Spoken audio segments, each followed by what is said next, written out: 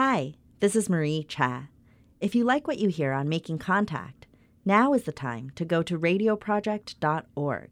Click the big red-hearted donate button at the top of the page and help us get community voices heard. Thanks, and here's this week's show. This week on Making Contact. Leaving aside the bloody catalog of oppression, which we are in one way too familiar with already, what this does to the subjugated is to destroy his sense of reality. This means, in the case of an American Negro, born in that glittering republic, and in the moment you are born, since you don't know any better, every stick and stone and every face is white, and since you have not yet seen a mirror, you suppose that you are too. It comes as a great shock around the age of 5 or 6 or 7 to discover that Gary Cooper killing off the Indians when you were rooting for Gary Cooper, that the Indians were you. It comes as a great shock to discover that the country, which is your birthplace and to which you owe your life and your identity, has not in its whole system of reality evolved any place for you. That's activist, public intellectual, and writer James Baldwin. Today on Making Contact, you'll hear excerpts from the Oscar-nominated documentary, I Am Not Your Negro. Inspired by an unfinished manuscript, Remember This House, that Baldwin was working on at the time of his death in 1987, about the lives of Martin Luther King Jr., Malcolm X, and Medgar Evers. The film, directed by Raoul Peck and narrated by Samuel L. Jackson, provides a platform to revisit Baldwin's brilliance as a public thinker and delve into Baldwin's analysis of Black life in America and the individuals who helped shape his views.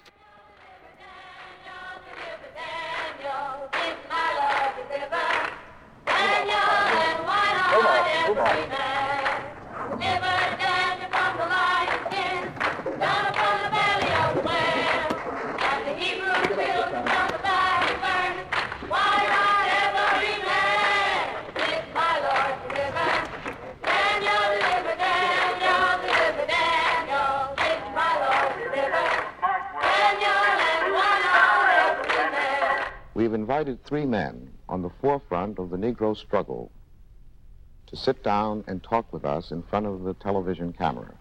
Each of these men, through his actions and his words, but with vastly different manner and means, is a spokesman for some segment of the Negro people today.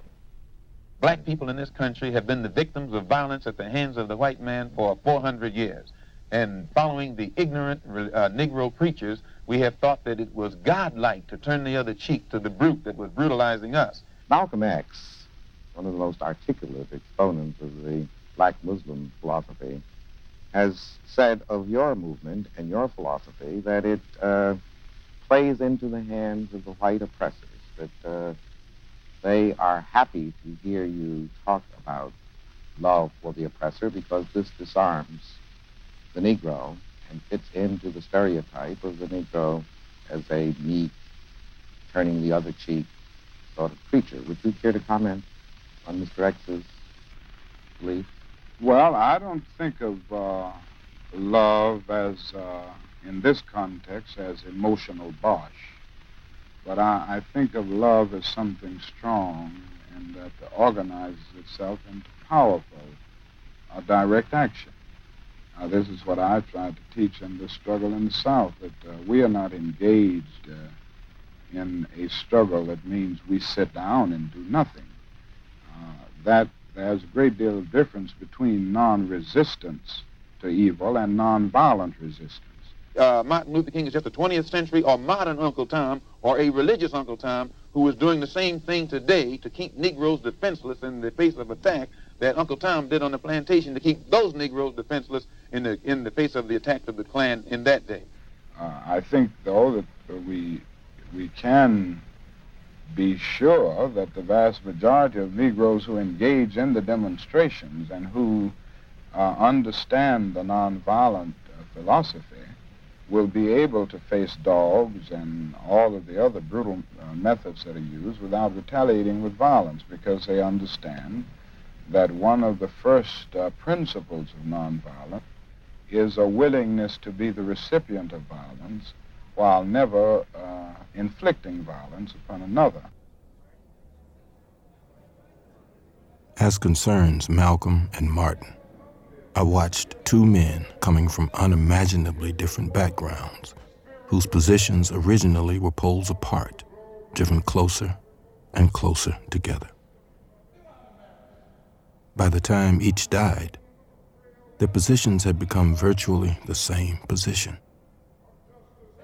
It can be said indeed that Martin picked up Malcolm's burden, articulated the vision which Malcolm had begun to see and for which he paid with his life, and that Malcolm was one of the people Martin saw on the mountaintop. Medgar was too young to have seen this happen, though he hoped for it and would not have been surprised. But Medgar was murdered first. I was older than Medgar, Malcolm, and Martin. I was raised to believe that the eldest was supposed to be a model for the younger, and was, of course, expected to die first. Not one of these three lived to be 40.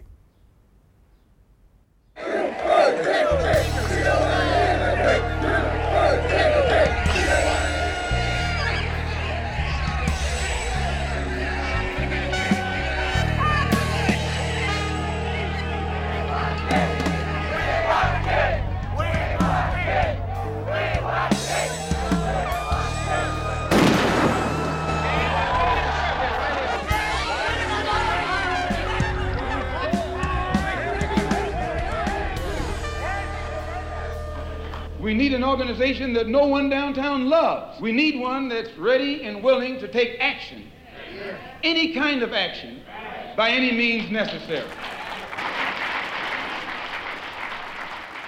When Malcolm talks, or one of the ministers talk, they articulate for all the Negro people who hear them, who listen to them. They articulate their suffering, the suffering which has been in this country so long denied. That's Malcolm's great authority over any of his audiences. He corroborates their reality. He tells them that they really exist, you know? Stay back. Stay back.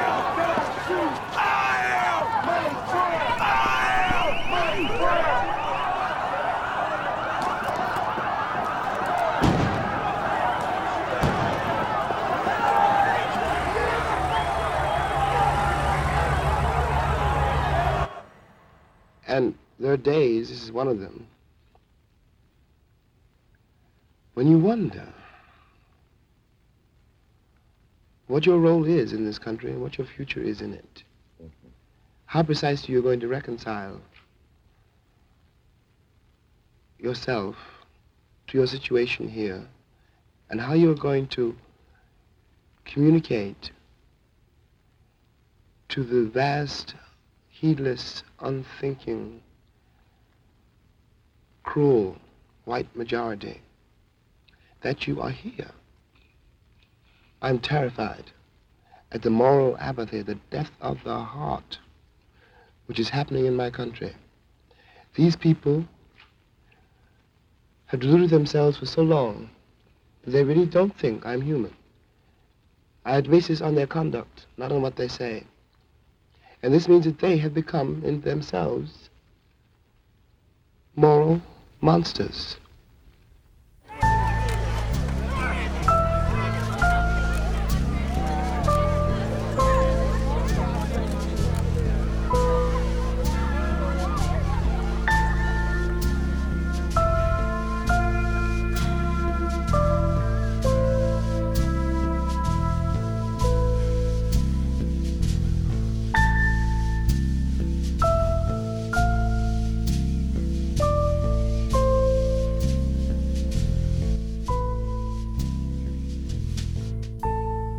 Most of the white Americans I've ever encountered, really, you know, had a Negro friend or a Negro maid or somebody in high school, but they never, you know, or rarely, after school was over or whatever, you know, came to my kitchen.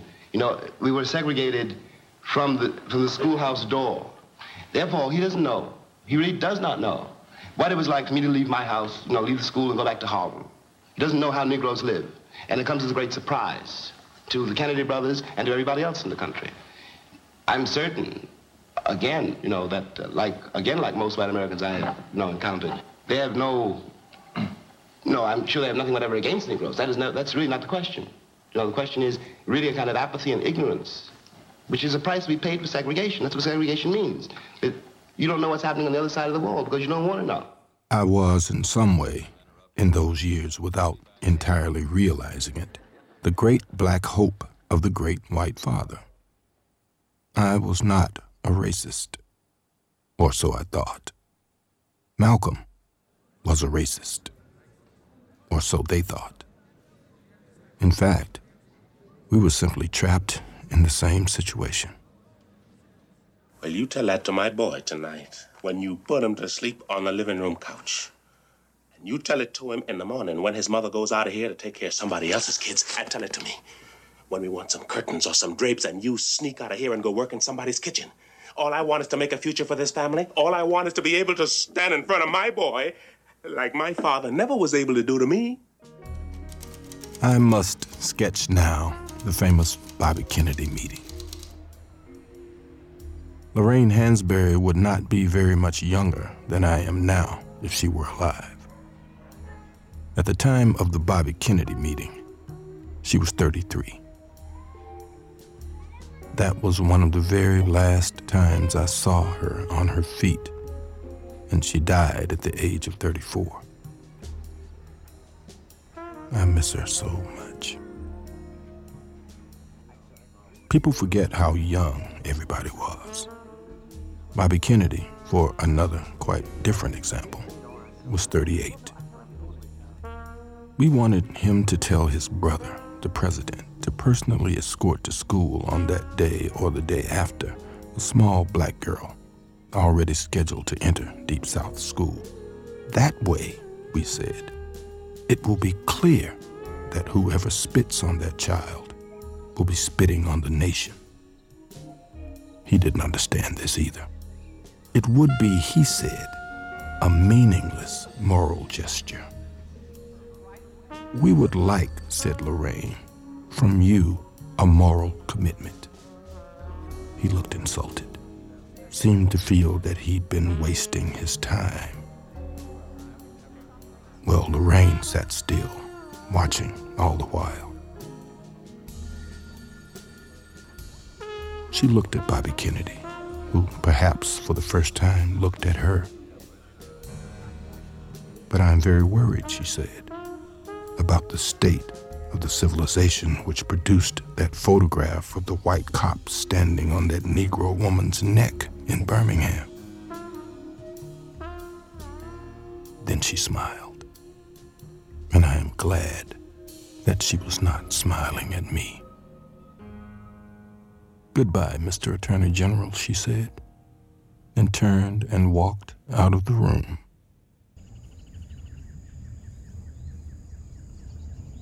The Negro has never been as docile as white Americans wanted to believe. That was a myth. We were not singing and dancing down the levee. We were trying to keep alive. We were trying to survive a very brutal system. The Negro has never been happy in his place.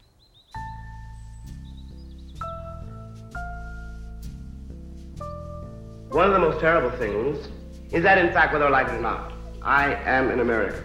My school really was the streets of New York City. My frame of reference was George Washington and John Wayne. But I was a child. When a child opens his eyes in the world, he has to use what he sees. There's nothing else to use.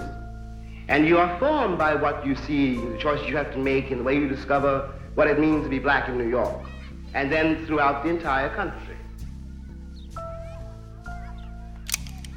I know how you watch as you grow older. And this is not a figure of speech. The corpses of your brothers and your sisters pile up around you, and not for anything they have done. They were too young to have done anything. But what one does realize is that when you try to stand up and look the world in the face like you had a right to be here, you have attacked the entire power structure of the Western world. Forget the Negro problem. Don't write any voting acts. We had that. It's called the 15th Amendment. During the Civil Rights Bill of 1964, what you have to look at is what is happening in this country. And what is really happening is that brother has murdered brother knowing it was his brother. White men have lynched Negroes knowing them to be their sons. White women have had Negroes burned knowing them to be their lovers. It is not a racial problem. It's a problem whether or not you're willing to look at your life and be responsible for it and then begin to change it. That great Western house I come from is one house, and I am one of the children of that house. Simply, I'm the most despised child of that house. And it is because the American people are unable to face the fact that, in fact, I am flesh of their flesh, bone of their bone, created by them. My blood, my father's blood is in that soil.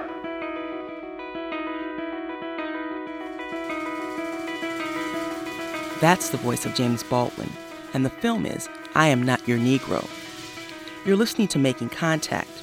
To hear this entire program and others, check out our website at radioproject.org. Subscribe to our podcast, sign up for Making Contact updates, take our survey, or join the conversation on Facebook or Twitter.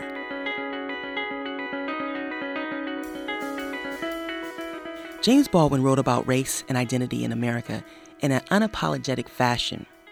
In a cross-current article in 1961, Baldwin said, quote, "To be a Negro in this country and to be relatively conscious is to be in a rage almost all the time," end quote. And that poignant snapshot of Black life in America still rings true some 56 years later. Baldwin's ability to articulate the realities of Black life in all forms was prophetic in nature, revealing the dark and ugly truths about racism in America. Here's Samuel L. Jackson's narration of Baldwin's words regarding the desexualization of Black men in America.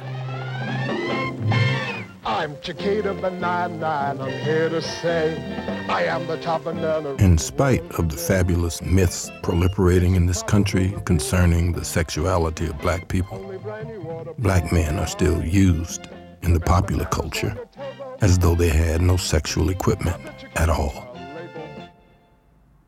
Sidney Poitier, as a Black artist and a man, is also up against the infantile, furtive sexuality of this country. Both he and Harry Belafonte, for example, are sex symbols, though no one dares admit that, still less to use them as any of the Hollywood he-men are used. Black people have been robbed of everything in this country, and they don't want to be robbed of their artists. Black people particularly disliked Guess Who's Coming to Dinner because they felt that Sidney was, in effect, being used against them. Guess Who's Coming to Dinner may prove in some bizarre way to be a milestone, because it is really quite impossible to go any further in that particular direction. If you ever plan to motor west, the next time, the kissing will have to start. take the highway, that's the best. Well, got your ticket? Here you are. Thank you. I am aware that men do not kiss each other in American films, nor for the most part in America. Nor do the Black detective and the white sheriff kiss here. You take care. You hear? But the obligatory fade-out kiss in the classic American film did not speak of love, and still less of sex. It spoke of reconciliation, of all things now becoming possible. Baldwin not only brought attention to the challenges of being Black in America, he also highlighted the realities of being a gay man. In James Baldwin, The Last Interview and Other Conversations, Go the Way Your Blood Beats, he spoke candidly with interviewer Richard Goldstein about his experience as a Black gay man. In response to a question that examined America's struggle with homophobia, Baldwin said, quote, I think Americans are terrified of feeling anything, and homophobia is simply an extreme example of the American terror that's concerned with growing up. I never met a more infantile people in my life. The sexual question and the racial question have always been entwined, you know. If Americans can mature on the level of racism, then they have to mature on the level of sexuality. And later, when asked if black gay people have the same sense of being as white gay people, Baldwin responded by saying, quote, well, that, I think, is because you are penalized, as it were, unjustly. You're placed outside a certain safety to which you think you were born. A black gay person who is a sexual conundrum to society is already, long before the question of sexuality comes into it, menaced and marked because he's black or she's black. The sexual question comes after the question of color.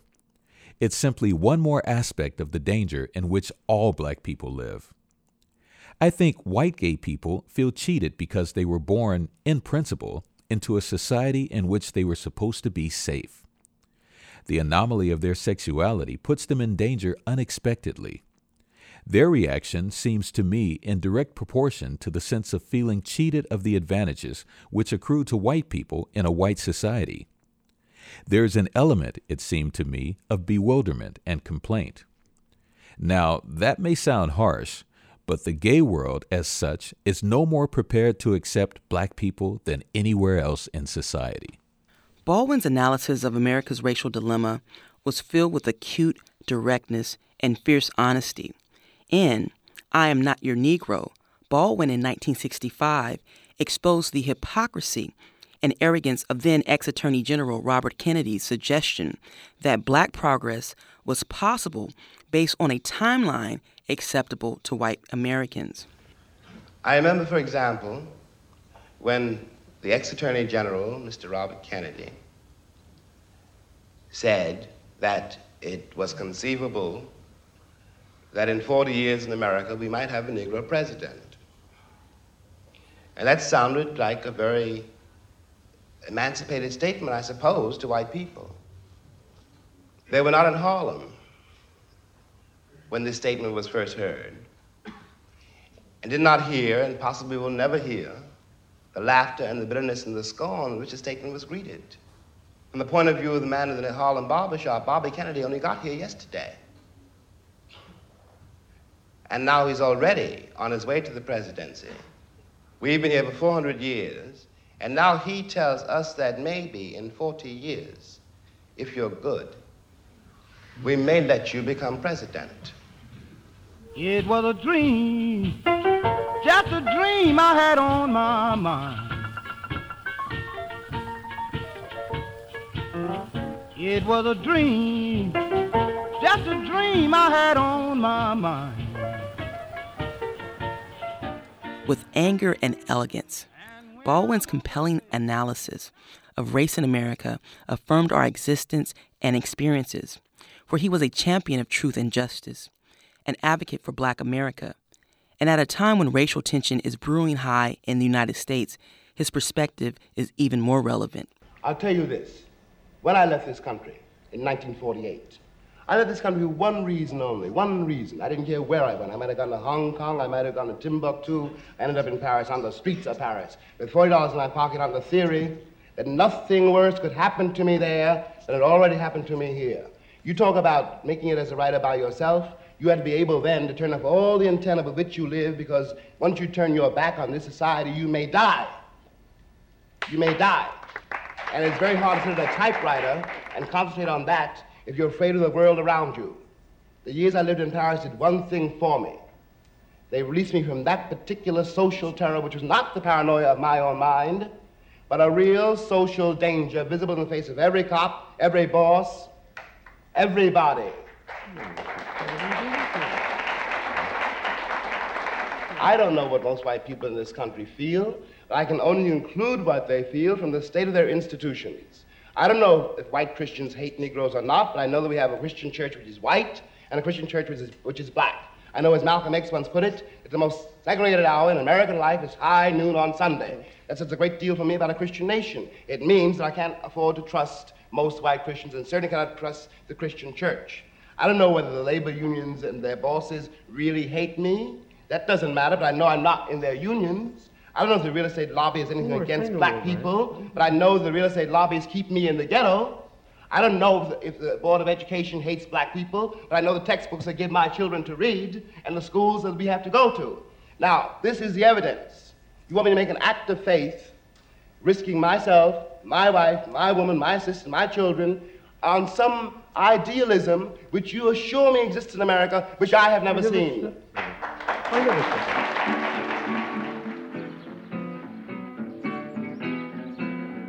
All of the Western nations have been caught in a lie, the lie of their pretended humanism. This means that their history has no moral justification, and that the West has no moral authority.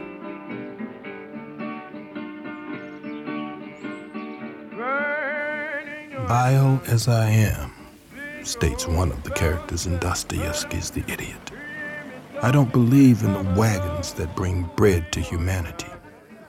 For the wagons that bring bread to humanity may coldly exclude a considerable part of humanity from enjoying what is brought. For a very long time, America prospered. This prosperity cost millions of people their lives. Now, not even the people who are the most spectacular recipients of the benefits of this prosperity are able to endure these benefits. They can neither understand them nor do without them. Above all, they cannot imagine the price paid by their victims or subjects for this way of life, and so they cannot afford to know why the victims are revolting.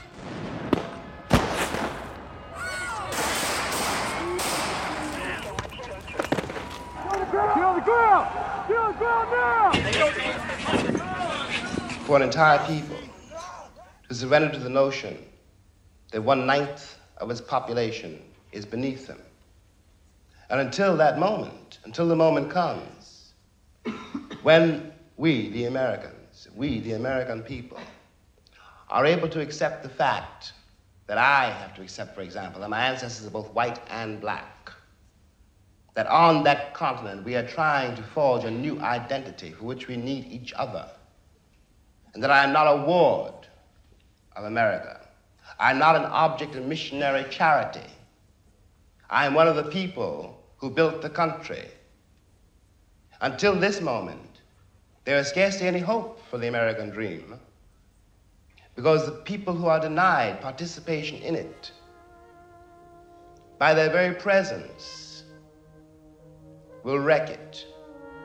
And if that happens, it's a very grave moment for the West. Thank you.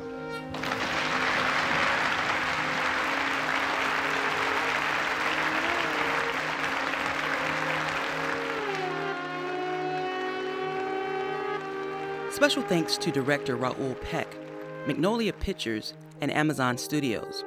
The Making Contact team includes Lisa Rudman, Marie Che, RJ Lozada, Monica Lopez, Sabine Blazin, Viratai Kolsker, and I'm Anita Johnson.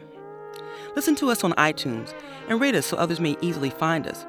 Please tell us what you think on Facebook or Twitter. Don't miss our news. Sign up for our updates at our website at radioproject.org. Thanks for listening.